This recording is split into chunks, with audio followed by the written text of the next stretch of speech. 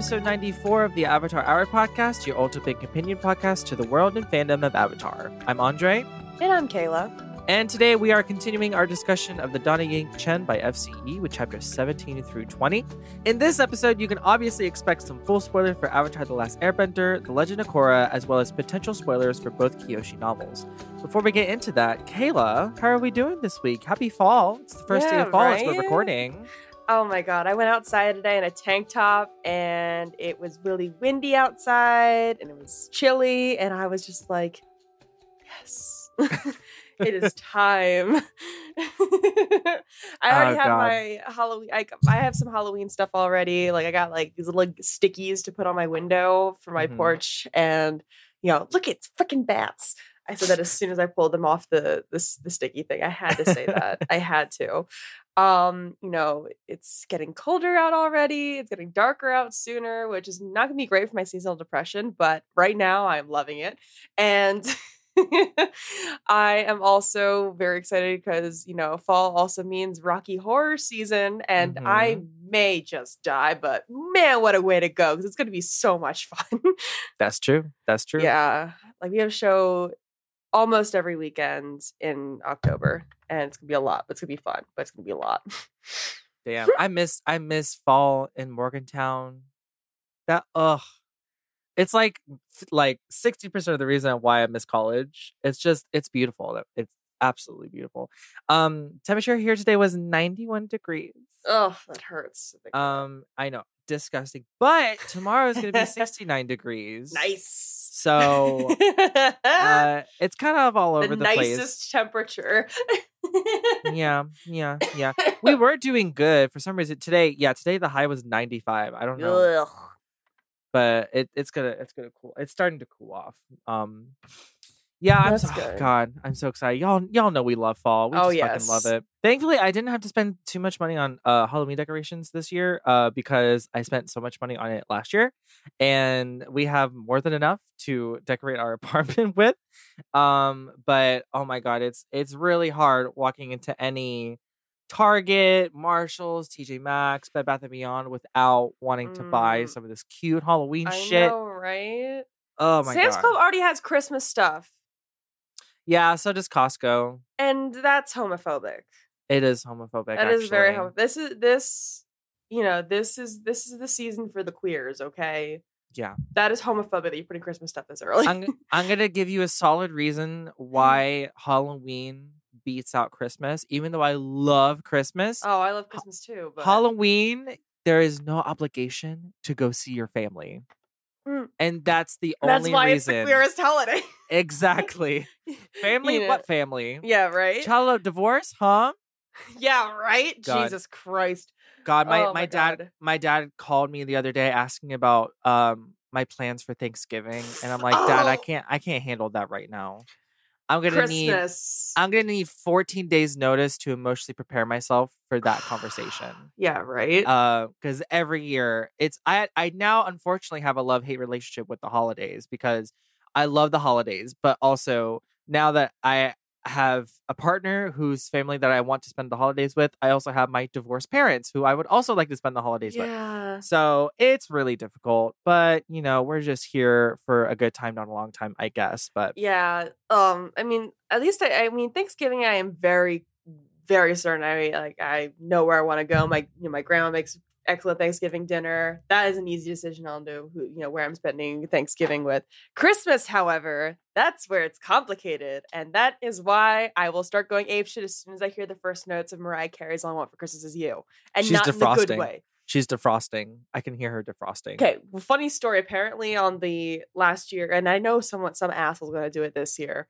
Last year, after the Halloween show was over for Rocky, someone immediately played "All I Want for Christmas Is You." Oh someone's gonna die that night if it happens. Oh my god, yeah, that's all. The Halloween's just great, and then also like the music, like spooky music, is so underrated. What's even great about it is spooky music is the fact that you can listen to it year round. Christmas music has a time and place. Spooky, it's a year round thing. That's true. You know, and like the movies slap for Halloween. Even if you're not a horror movie fan, there's still like spooky shit to enjoy, you know? Are you excited for Hocus Pocus 2? Oh my god, finally saw the trailer today, and like, I'm almost just excited that they have drag queens in it too. Like, I know! How cool is that? But here's the thing, drag queens have basically been keeping this thing alive for 30 years. It is part of the reason why they're such a cult classic is because of us. Yeah, like that's queer true. people. That's true. I'm only afraid that, you know, whatever Gen X writer is writing this movie is gonna have these Gen Z kids being like, guys, did you see that text blast on Tumblr? Like, you know how it is. Mm-hmm. And there's always this one thing in modern horror movies, especially like that are not like, you know, the rated R ones, the PG-13 ones, where there's like, actually horror is just a deconstruction of the male gaze and all this stuff. And it's correct. But I don't know why we have to say it for every modern horror thing ever. Yeah. Chris was watching that Pretty Little Liars revival. And it was like the first episode. It's like, actually, horror is just blah, blah, blah, blah, blah, blah, blah. And then I looked up who wrote it, and it was the writers for Riverdale. So it started making sense. Yeah. No, I'm excited either way. I love Hocus Pocus, the first one. I got my Halloween collection already, and my Halloween collection, my Halloween, I mean my year-round spooky movies. The collection has been in part by my recommendation this episode. Mm-hmm. But the other day I have Beetlejuice. I have both Addams Family movies now. I have Little Shop of Horrors, like all of like the good spooky stuff that won't traumatize me. I have a controversial take. Yeah, I watched Beetlejuice last year for spooky season. Mm-hmm. And it's probably because I didn't watch it as a kid. I just didn't get it. Like, I guess it's spooky, but at the same time, I'm like, eh. I mean, here's the thing. Part of the reason why I got Beetlejuice is because I am performing as Beetlejuice twice in October. Mm-hmm. I will be doing, so for Rocky Horror, I will be doing the role of the criminologist as Beetlejuice. And I want to make sure that I have the mannerisms down for it. And on top of that, I am performing in a Tim Burton themed show. And I'm doing Beetlejuice for that as well. So I'm trying to do my character study of the 20 minutes that Beetlejuice is in the film. And I kind of agree with you. Beetlejuice, I think I like the aesthetic more than I like the movie itself. Mm-hmm. I like the iconic moments, the dinner scene, the dancing at the end of the movie, just the very creative concepts that are introduced. Yeah. But I just didn't like it. I think, I do like the musical story a little bit more. Ooh, that's controversial. Well, did you see the Beetlejuice musical is closing again? I did. But at least they have to go out on their own terms as opposed to getting like... Was it on their own terms? Did they decide to close? And yeah, in comparison to what it was, the first time they shut down, I'd say this is more closely to their own terms, to be honest.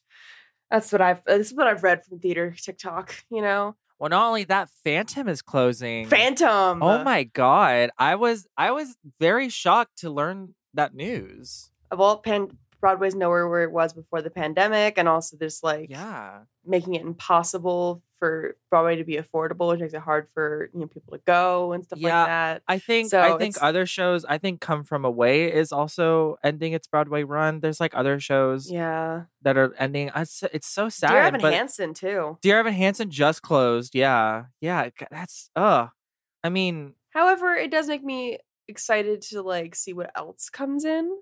And also, absolutely, and even with Phantom, I'm impressed it lasted as long as it did. 35 years, the longest running show on Broadway. Yeah. I don't know. It kind of feels, it's sad, obviously, because literally it's a relic of Broadway history and stuff like that. It's important performing pretty much the exact same show since the 80s. Yep, same costume, same staging, same everything. Exactly. So that makes me kind of sad. Of course, that's literally Broadway history that's ending. Yeah. But also it makes me almost kind of happy a little bit that it's closing. I'm not rooting for people to lose their jobs because that's definitely not me. No, yeah, we know. But it just makes I don't know. It just kind of makes me. It feels like there's a new era of Broadway coming in. From what I've been noticing. I think so too. I think it started when Broadway came back after the shutdown. But and not to make this a musical theater podcast, but I mean, Phantom is not only a staple of musical theater history, but it's also where the most renowned Broadway stars got their start. they started like in the ensemble and then they worked up for years to get into one of the lead roles, and then they moved on to other shows, and it is a massive employer of that industry. So I mean, it's very concerning, just based on like an employment level for these people, because it employed quite a lot of people. But its projections just weren't good. They were losing, I think, like $1 million a month. It became more expensive to run too, I saw too. Yeah, they were at 70 to 80% capacity, which doesn't sound bad, but for Broadway it's bad. It's bad. I really want to be able to go and see it before it closes in February. I don't know how feasible that is, especially now that they've announced it's closing. Yeah, I'm sure those $35 tickets are going to fucking skyrocket.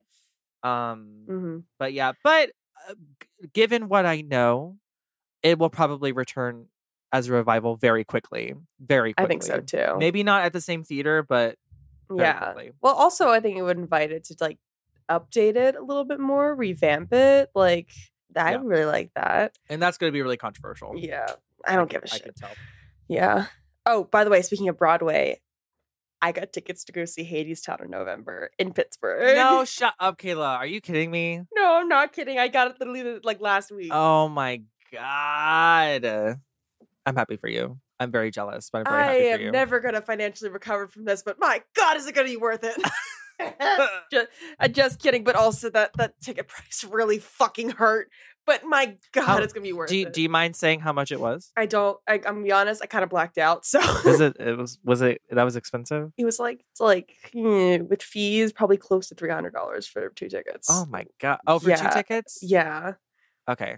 Well, for me, it's. I don't. It hurts. It hurts. I know. It hurts. Especially because I, got it as a date idea as well. So like, what a fucking date! Hey, let's go to Hadestown on Broadway. Not on Broadway though. I said it in Pittsburgh. Oh, it's the tour. It's the tour. Still, it's a very fucking good tour. Yeah, I believe it's the same tour that I saw almost a year ago now. Probably. Very exciting. Very exciting. I'm so excited for it though. It's definitely gonna be worth it. I'm also seeing Evil Dead the musical next weekend, which I am super excited about. Nice. I'm seeing Wicked tomorso. I forgot to tell you. That's amazing. For the first time. Yeah, it's the touring productions coming here at Chrysler Hall in Norfolk, and I'm going to go see it. Nice. So, it's going to be fun. I'm finally going to be able to decide whether I like Wicked or not. Because I've never, made a hardline decision on whether I like it or hate it. So we'll see. We'll see. I love this rabbit hole we've already gotten into. I know. We started discussing content related to what we're 14 minutes in. Let's move on. There's some news, some Avatar news. Hi, hello, Avatar news. Yeah. So we reported a couple of months back of this new Legend of Korra comic called Patterns in Time, which is an anthology comic, and it's going to be like a smattering of these different stories. And we learned that one of these comics will be featuring the first canon appearance of the famous air nomad Guru Lahima. Perfect announcement for this episode too. I know, right? I know. We also found out that this same comic will also include a story about Asami's mother Yasuko, who is another character who will also make their first canon appearance. So very, very exciting. I don't know how many comics or I guess stories will be in this specific comic, but we know at least that it will have these two, so very exciting for that. Because it's an anthology, maybe we'll do it as like an after hour special or something. But yeah, Patterns in Time will be released on November 30th. And speaking of Avatar After Hour, we're going to be doing part 2 of our Avatar Oracle readings, our Tarot Oracle readings, and we're going to be doing the Legend of Korra characters. I think a couple of weeks ago, or our last episode that was 2 weeks ago, we did some of the Avatar characters, and the things that came up were interesting, to say the least. So I'm more interested to see how it's going to go this time around with the Korra characters. So if you would like to join us for that, you can join us at our $5 Air Acolyte level on our Patreon at patreon.com/the Avatar Hour podcast. And just a reminder, we did post an update last week that the Avatar Hour podcast is switching to a bi-weekly format. This is just to make sure that, both me and Kayla have the time and energy to maintain the quality of this podcast, because you guys deserve it. And we are very, very thankful of our listeners and the support we have gotten so far on this change. And yeah, And speaking of a format change, we are also going to be slightly rebranding how we do our recaps. So they're going to be less recaps, and we're trying to gear it more discussion based. Because I figured, if the people tuning in, I figured that most of you guys have read these chapters and probably don't need us to tell you what happens in each chapter. You're probably here more for our thoughts and analysis, right? So that's kind of what we're going to be aiming to do for this and any foreseeable stuff that we talk about in the future for Avatar Hour. So this is just kind of going to be a loose discussion about our thoughts about these 4 chapters. And again, in an effort to kind of gear it more towards discussion based conversations, that sort of thing. So I'm very excited to talk about it. And again, because of this, we're not going to go chapter by chapter. We're just going to, again, talk about all 4 chapters as if they were just one thing and just go from there. So, Kayla, overall thoughts about these 4 chapters? Well, I guess not overall, but what's one you want to start with? I mean, it's just slow. This is more of a slow burn for this, I feel like, than with other of the Avatar books that we've read. From what there's kind of more of like an overall observation of Yangchen. This definitely feels a lot more of a slow burn, which I am not complaining about in the slightest. And we've talked a little bit about the format with it being more of a close to a spy novel, less like if you're expecting epic battles and stuff like that. This is not the book for that at all. No. But also just kind of like I'm not saying the pacing is slow at all, because that's not true. But it definitely like feels a bit more of a slow build to, the different plot points they're bringing up and character situations and stuff. It just feels like a slower, I'm not going to say crawl. That's not the way that I'm going to say it. More like a slower, like ascent into the story, if you get my drift. I don't know if you've noticed the same thing. I have noticed the same thing. I cannot say I like slow burns when it comes to like characters and the relationships and stuff. When it comes to a slow burn like story or plot, I have to be honest, I start to lose not interest, but I feel like for me personally, if I don't feel like there's ever building momentum in the story, if I feel like things are like too slow, then it starts to like sap the intrigue a little bit for me. And I didn't really feel it for these chapters. The last chapter I'm gonna get to because I don't know what that's about, but I'll get to it. This is kind of like my first encounter with like a slow burn plot. Because usually if it's like a TV show movie, I will probably lose interest and just stop watching it. But because we're doing this for the podcast, I'm interested to see where things go. But I wanted to start talking about this conversation between Yangchen and Zongdu Chassis, which is I think how you pronounce it. Because I think this is the thing that these 4 chapters kind of revolve around. And I want to talk about it from Yangchen's perspective because it gets to a point where they're talking, it's pleasant, and Yangchen is surprised by her willingness to help her in this endeavor and like trying to make the Shang cities more equitable for everybody, until she starts realizing that, she can just say that she's going to do it and then not actually do it, because realistically this would take years to do. And then I started thinking, is Yangchen being too paranoid?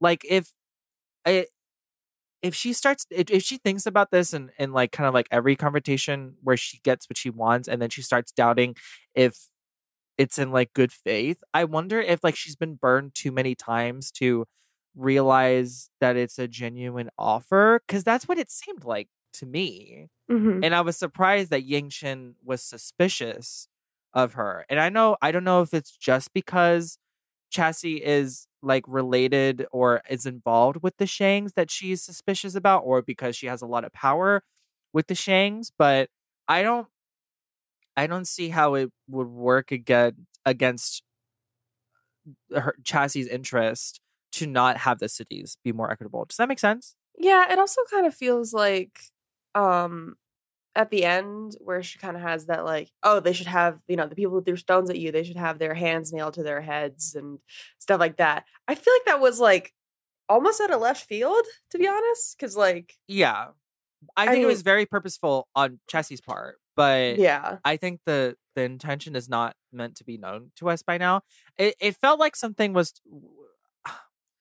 See, now I'm being paranoid because in she like apologizes that that she offended Yangchen, that she thought that they were just discussing options, you know. So again, it could be that she actually thought that, or she actually wanted to get at Yangchen and the way she handles things, you know. So I can't really tell because again, Yangchen is for lack of a better word, a paranoid person at this point because she has all these people spying on her.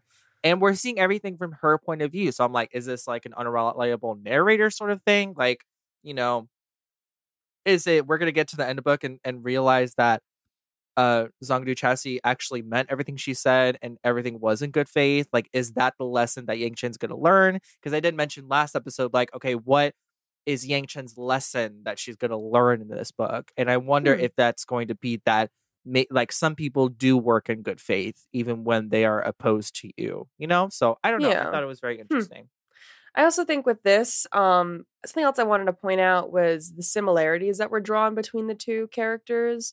Both of them have people spying on them. Like she straight brings up, by the way, oh yeah, that guy's a servant of the Fire Lord. You know, I want to be careful of what you say around certain people. And that's something that she's had to learn too. You know, as person who's been spied on herself. But she also points out that like, look, like, yeah, of course I fucking know he's a spy. Why do you keep him? Well, then because Fire Lord hears what I want him to hear. And he stays off my back. And like I think Yangchen's been doing something similar too, because, you know, with oh god, I can't remember the person who's spying on her's name. Saidao. Yes, Dao, I think. I'm so sorry with names. But yeah, like and Yangchen is like shocked that the spies are like in her actual like life, instead of just like in an advisory capacity.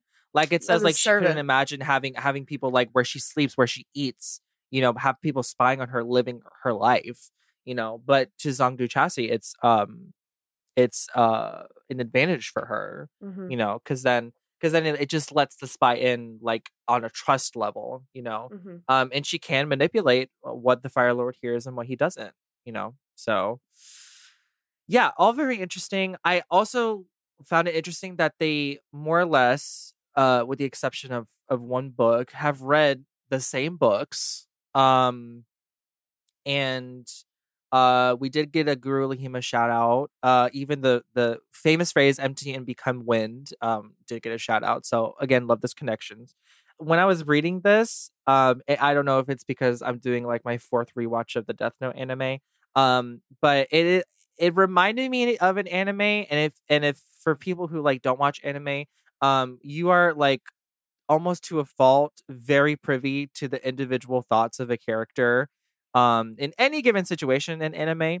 And this is kind of what it felt like, because like Yangchen was literally like thinking her every word that she says to this person and having a complete internal dialogue on every answer that she got back. And it just, in that sense, reminded me of anime, because that's how things are sometimes. But it kind of was like a little bit of a chess game, a little bit, you know, because she didn't want to seem Yangchen can be so manipulative sometimes, because there's one point where she asks for Saidao if he's here, because she wants Chassis to think that she's a young avatar looking for a stable hand of the advisor, where she doesn't really need it, but she wants her to think that. And I'm like, it's just like I guess manipulative is not the right word, or maybe it could be, but I think it's interesting that she has that little aspect of her character. I mean, again, that also shows the parallels between her and, you know, Chasey here, you know, with the,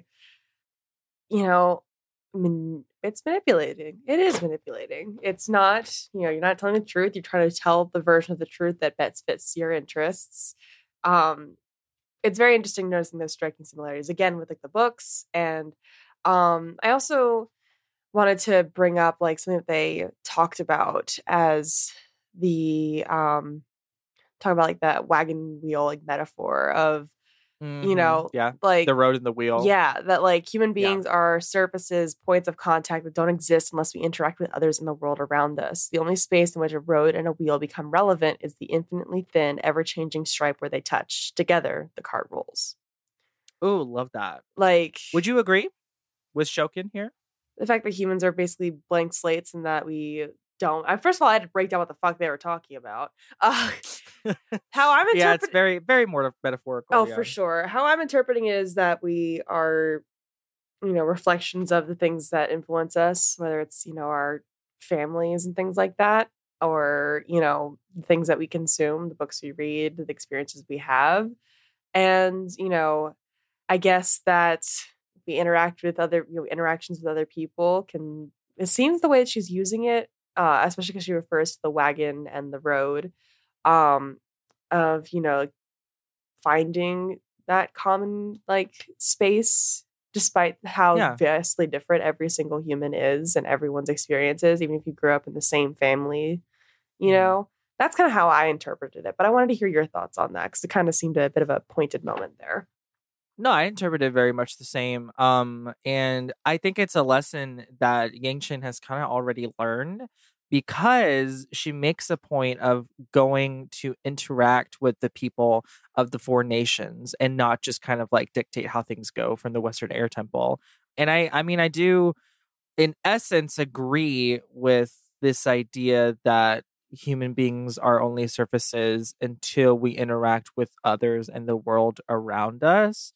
And I mean, as someone who likes to do creative things, I find that it's very inspiring to go and seek out experiences with other people, and get inspiration to be more creative. And I think that can apply in lots of different ways. But I think it's interesting that Yangchen claims not to have read this book by Shokin, but it's also a lesson that she's kind of, it seems, has already learned. So I think that's interesting. Yeah, absolutely. Did you have any more thoughts about this like confrontation here? I mean, I also like, it's another like small like bullet points that I kind of point out with like details that FCE points out, because obviously, it's not a coincidence and things get pointed out and referenced and things like that. The fact that they make a note that she's 7 months pregnant, that like what's the relevancy there? Like, how's that going to come into play? Like, is that supposed to be kind of like throwing off our guard of like what kind of a character she is based off of like the archetypes they assign to pregnant characters? Like, I don't know. Maybe I'm just thinking. I don't know. It was noted that Yangchen didn't know. So I don't know if that's a thing that she was.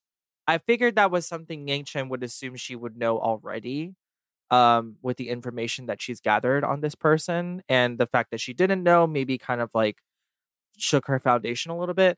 Yeah, I don't know if it is going to be relevant at all. I don't know how much more this character will be involved, how involved she is with unanimity. But yeah, I don't know.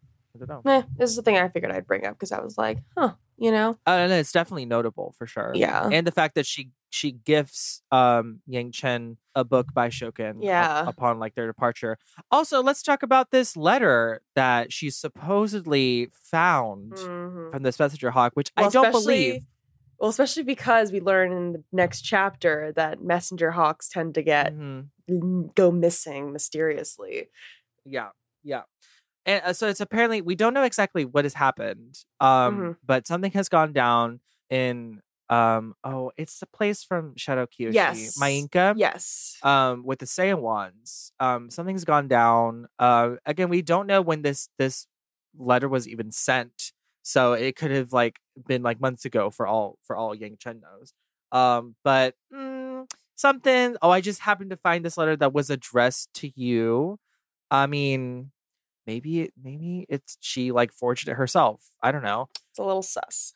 Something's not clicking. Yeah. But yeah, that was a big thing that happened at the end of that chapter. So we'll see where that goes. Well, then also like the way that she like smiles too after she lives, like, oh, you might want to rush off to that because like, every passing moment that you spend here means another life could be lost, Like, just, I can't quite put my finger on that either. Yeah, very complex character here. Yeah, exactly.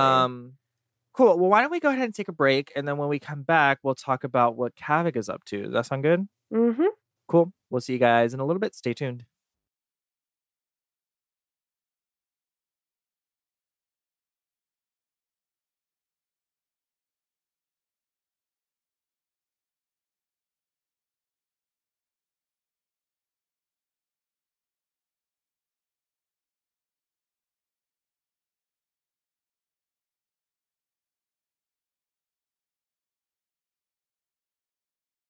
All right, and we're back with the second part of our discussion of the Dawn of Yangchen. Yeah, so let's switch over to Kevin's point of view because he does some spying, espionage, sneaky shit of his own, which at this point we've established, but I do like though with like Yangchen and Kavik's interactions. First of all, he gets to finally fly Yangchen's bison, gets to pilot for a little bit. And then I love though she literally just drops him off in the middle of the water, just like bloop, Yeah. And then she even says that, like, this is payback for trying to, throwing my lemur off a cliff, like, and also another bit of humor of like, when Pick and Pock weren't screaming and trying to steal his teeth, they were very cute. And I just got a chuckle out of me. Yeah. Let's see. Just some, like, moments that I wanted to point out with this particular part of the book is that Mama Ayundirek is brought up again. And something tells me she's gonna, I don't know, it just feels like there's something up with her. I agree 1000%. Or am I just being paranoid myself? Nope. I think you're absolutely right. I feel like some seeds are being planted. I feel like something's going on. Mm-hmm. Like it felt like really like out of nowhere that they happened to mention this one character we met like 10 chapters ago. And then but then get name dropped like 3 different times since then or before then. Like just clearly someone important. And they try to wave it off as like, oh, she's like helps the homeless. She helps, like she's a known person, like kind of famous, like. But still, and just like narratively, we keep going back to this person. I'm like, something's gonna come up from here. But yeah, can we talk about the gay water tribe couple? Yes. Love them. Oh, it was so cute. The fact that they like adapted the betrothal necklaces to be armbands. Like, yes, I love that touch so much. Love that. Yes. Love just that. One I love the gays. God hates the gays. Why do we keep winning? The way I also immediately clocked it too. I was like, Are they? Are y'all? And then and then Kavik was like talking about their wedding. I was like, work, diva slay, boots the house, hunty realness, fierce diva queen. Love that. I also love that Akudan, I think is how you say it, is like, again, this like gentle giant character that we see time and time again from Avatar that I will never get tired of. Yeah. And Tayagama is like kind of like this older, like like dock master that's like kind of like, no bullshit, just kind of like straight to the point. Mm-hmm. And what I love that we get to see from Kavik is his almost like pathological need to connect with people from his tribe. And I find that very, very interesting. And I would love to know more just from like a real world point of view when it comes to that. But I mean, the truth of the matter is not only is Kavik and his family separated from the Northern Water Tribe, but the people who are from the Northern Water Tribe in their community hate them because of what Kalyan did. Or did not do, supposedly, allegedly. And it's mentioned multiple times that he feels hurt that these two strangers are not willing to connect with him on a community level, which on the outside sounds like, dude, you just met them. But at the same time, it's like, I mean, well, that's kind of how, like, if I'm out and about, I know this is probably not the same thing, but if I'm out and about and I meet like other Portuguese people that I've never met before, there's like kind of like an instant camaraderie there. And I think that Kavik was like expecting the same thing. I also do want to point out with his introduction to Tayagama, I think his name is. I'm so bad. Tayagama. That he's like, oh, or your water tribe, then we're kin. And like, they do this, like, it almost seems like at the time, traditional introduction was like, my name's this and my parents' names are this. Like, I think it also kind of led him to be a little bit more like seeking that tie as well. Yeah. And I don't know if Taegama's resistance to connecting with Kavik is because he doesn't understand why Yangchen has chosen this person.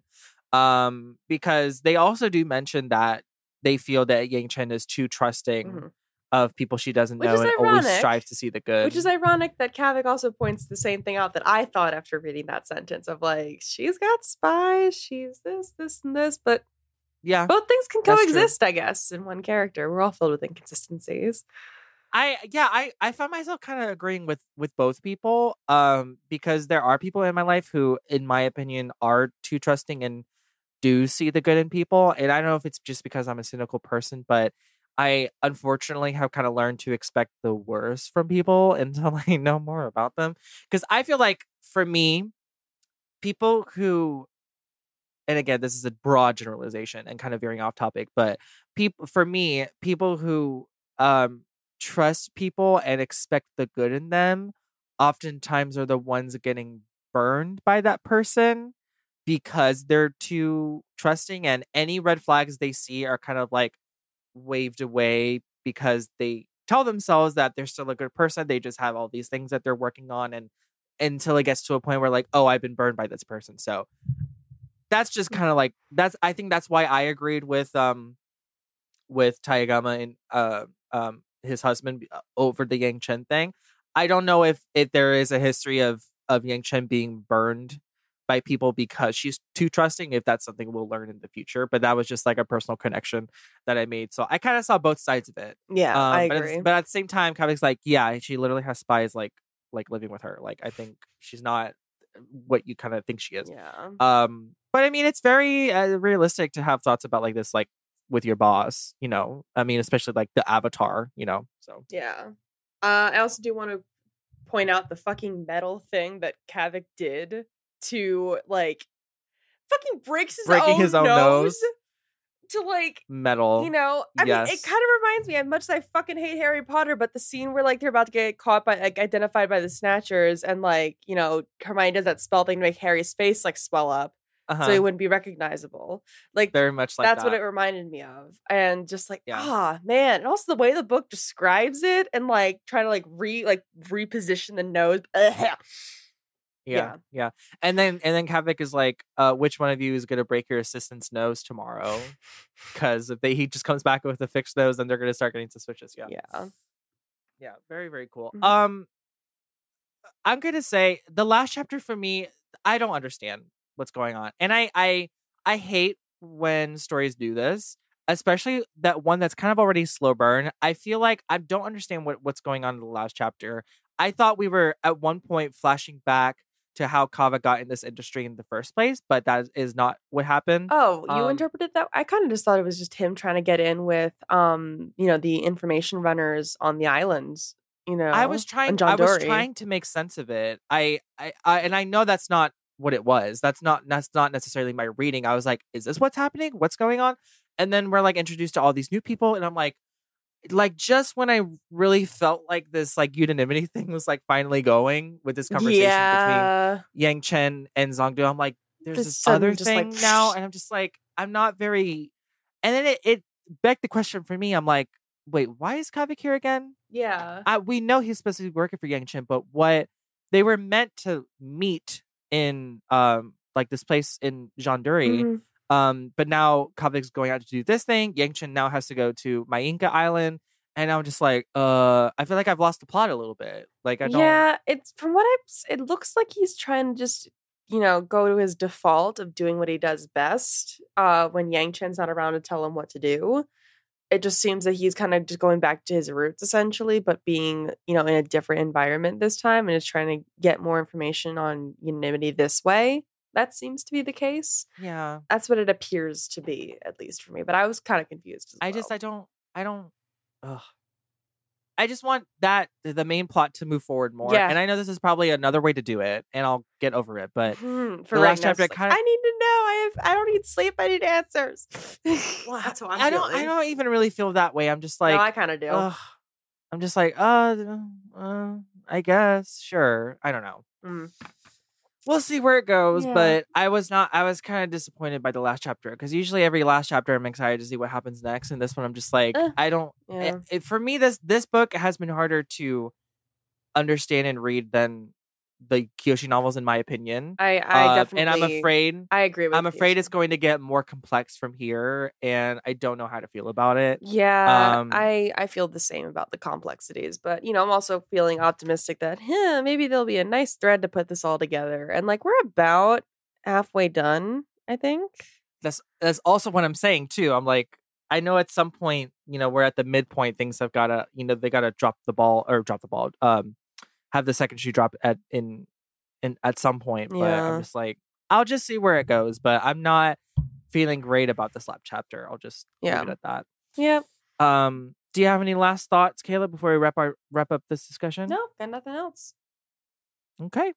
Well, that was our general thoughts about Dawning Yangchen chapter 17 through 20. Let's move on to Fandom Corner. I got this from the Avatar Facebook, and I thought it would be fun to discuss if you want to intro it. Let's do it. So we have build your team to defeat the Avatar. You have $5. It's one of those things where it's like, different levels are worth the different amount of money, and you just basically build the team that you have for whatever. In this case, it's defeat the Avatar. So they have certain categories with certain characters in each. So for the $1 category, we have Hama, Vatu, Unalaq, and Eska. For the $2 level, we have Zahir, Zhao, Longfang, and Tarlok. And then for level 3, which is $3, Ozai, Kuvira, Amon, and Azula. And you have $5 to build your team to defeat the Avatar. Yeah. Before we even discuss who we're putting on our team, I'm gonna have to have a strong conversation with whoever put this together because I don't understand. Why is Zhao $2 and Ozai $3? They're both like no, but here's what I'm saying though: they have the literal spirit of darkness on the lowest tier. I'm over Ozai. Yeah, like I mean, I guess Ozai is the powerful, but we only saw him bend during the comment. But like the chaos, like literally the chaos demon thing spirit, like. Literally the spirit of chaos. I'm just like chaos make and it make darkness. Sense. Also, Hama as a $1. Yeah, that put is some that respect is, on Hama's yeah, name. That is some bullshit right there. Let's move some shit around. First of all, Zhao and Longfang do not deserve to be $2. No, they should be $1. So we're gonna move them down to $1. We're not actually gonna do it, but like they should be. They should be. Okay? Avatar needs to hire us to do their Facebook and stuff. We would get this shit down pat. I agree with all of the top tier ones except for Ozai. Yeah. Ozai, we're gonna move down to the $2 because again, if he has the comment, formidable, sure. We're gonna move Hama up because again, that girl is crazy and she can fuck some shit up. But yeah, do not agree. Also, I find it weird that there isn't as far as I know, a Nickelodeon run Legend of Korra Facebook page. It's all just kind of under the Avatar Last Airbender umbrella, but it's fine. But I guess just given what we have in this chart, because it'd be too complicated to try and like redo it now. Yeah. Build your team. Who would you have on your team? Well, I think definitely Hama and Vatu. Because that's $2. And then I would probably have Amon. Interesting. Hama, Vatu, and Amon. So that's your $5. Yeah. I'm gonna go ahead and put also Tarlok $2. I don't understand. And Zahir, come on, y'all. So I'm gonna have to put Vatu on my team. I'd be like, come on, like he's very formidable. And then I'm gonna go ahead and put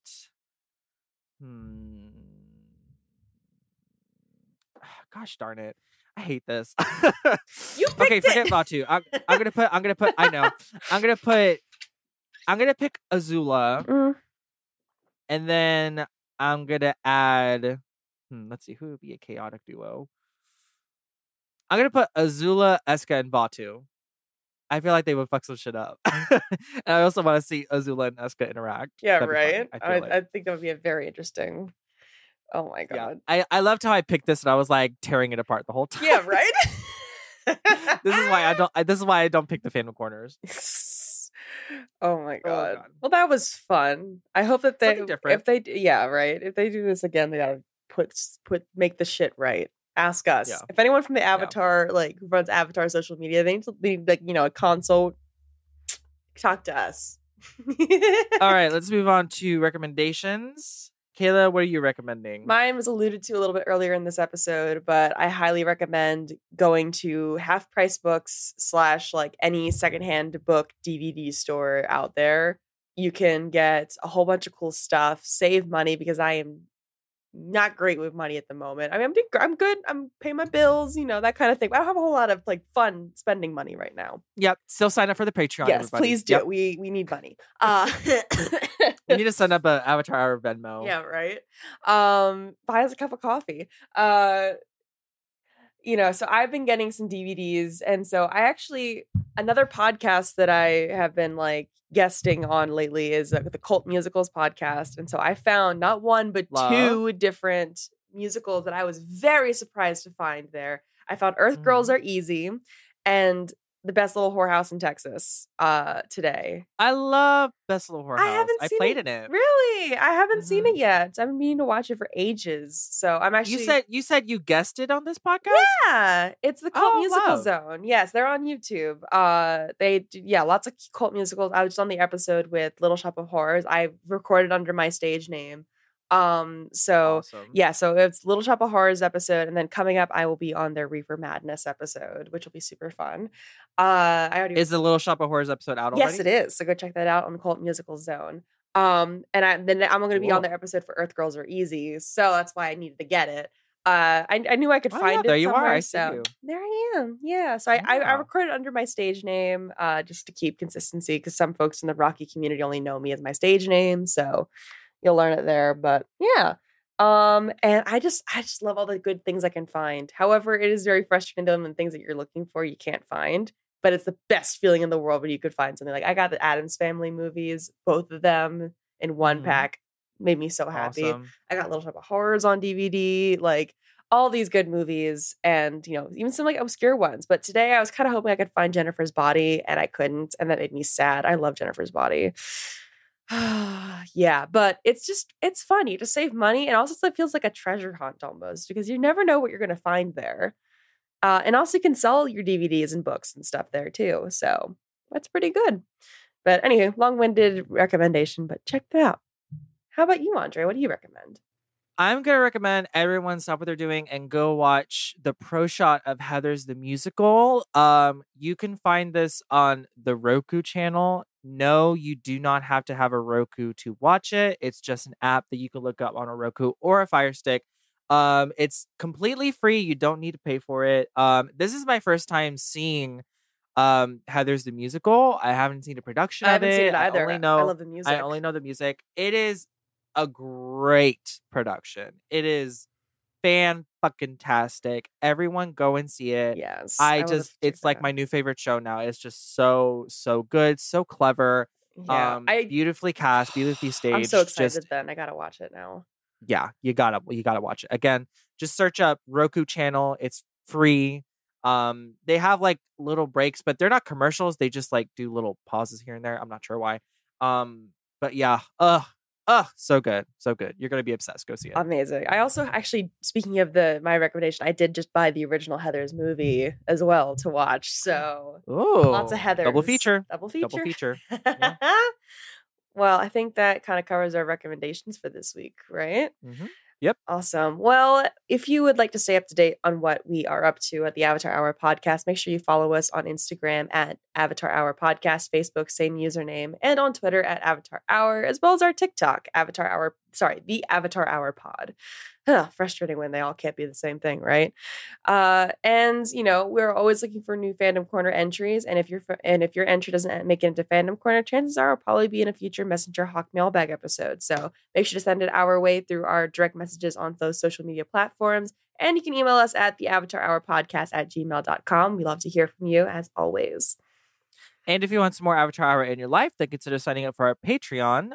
For as low as $1 a month or up to $5 a month, you can access our show notes, ad-free editions of our episodes, Zoom recordings, and much, much more, including our flagship benefit, the Avatar After Hour, that you can access at the $5 Air Acolyte level. Again, right after this episode, we're going to record part 2 of our Avatar characters Tarot Oracle readings. We're going to do some characters from the Legend of Korra, and it's going to be really fun and really spooky. So if you want to join us for that, head up to patreon.com/the Avatar Hour Podcast. But that is it for us. Thank you guys for sticking it out with us and tuning into this episode. We will see you in 2 weeks. But until then, my name is Andre. And I'm Kayla. Bye, everyone. Bye.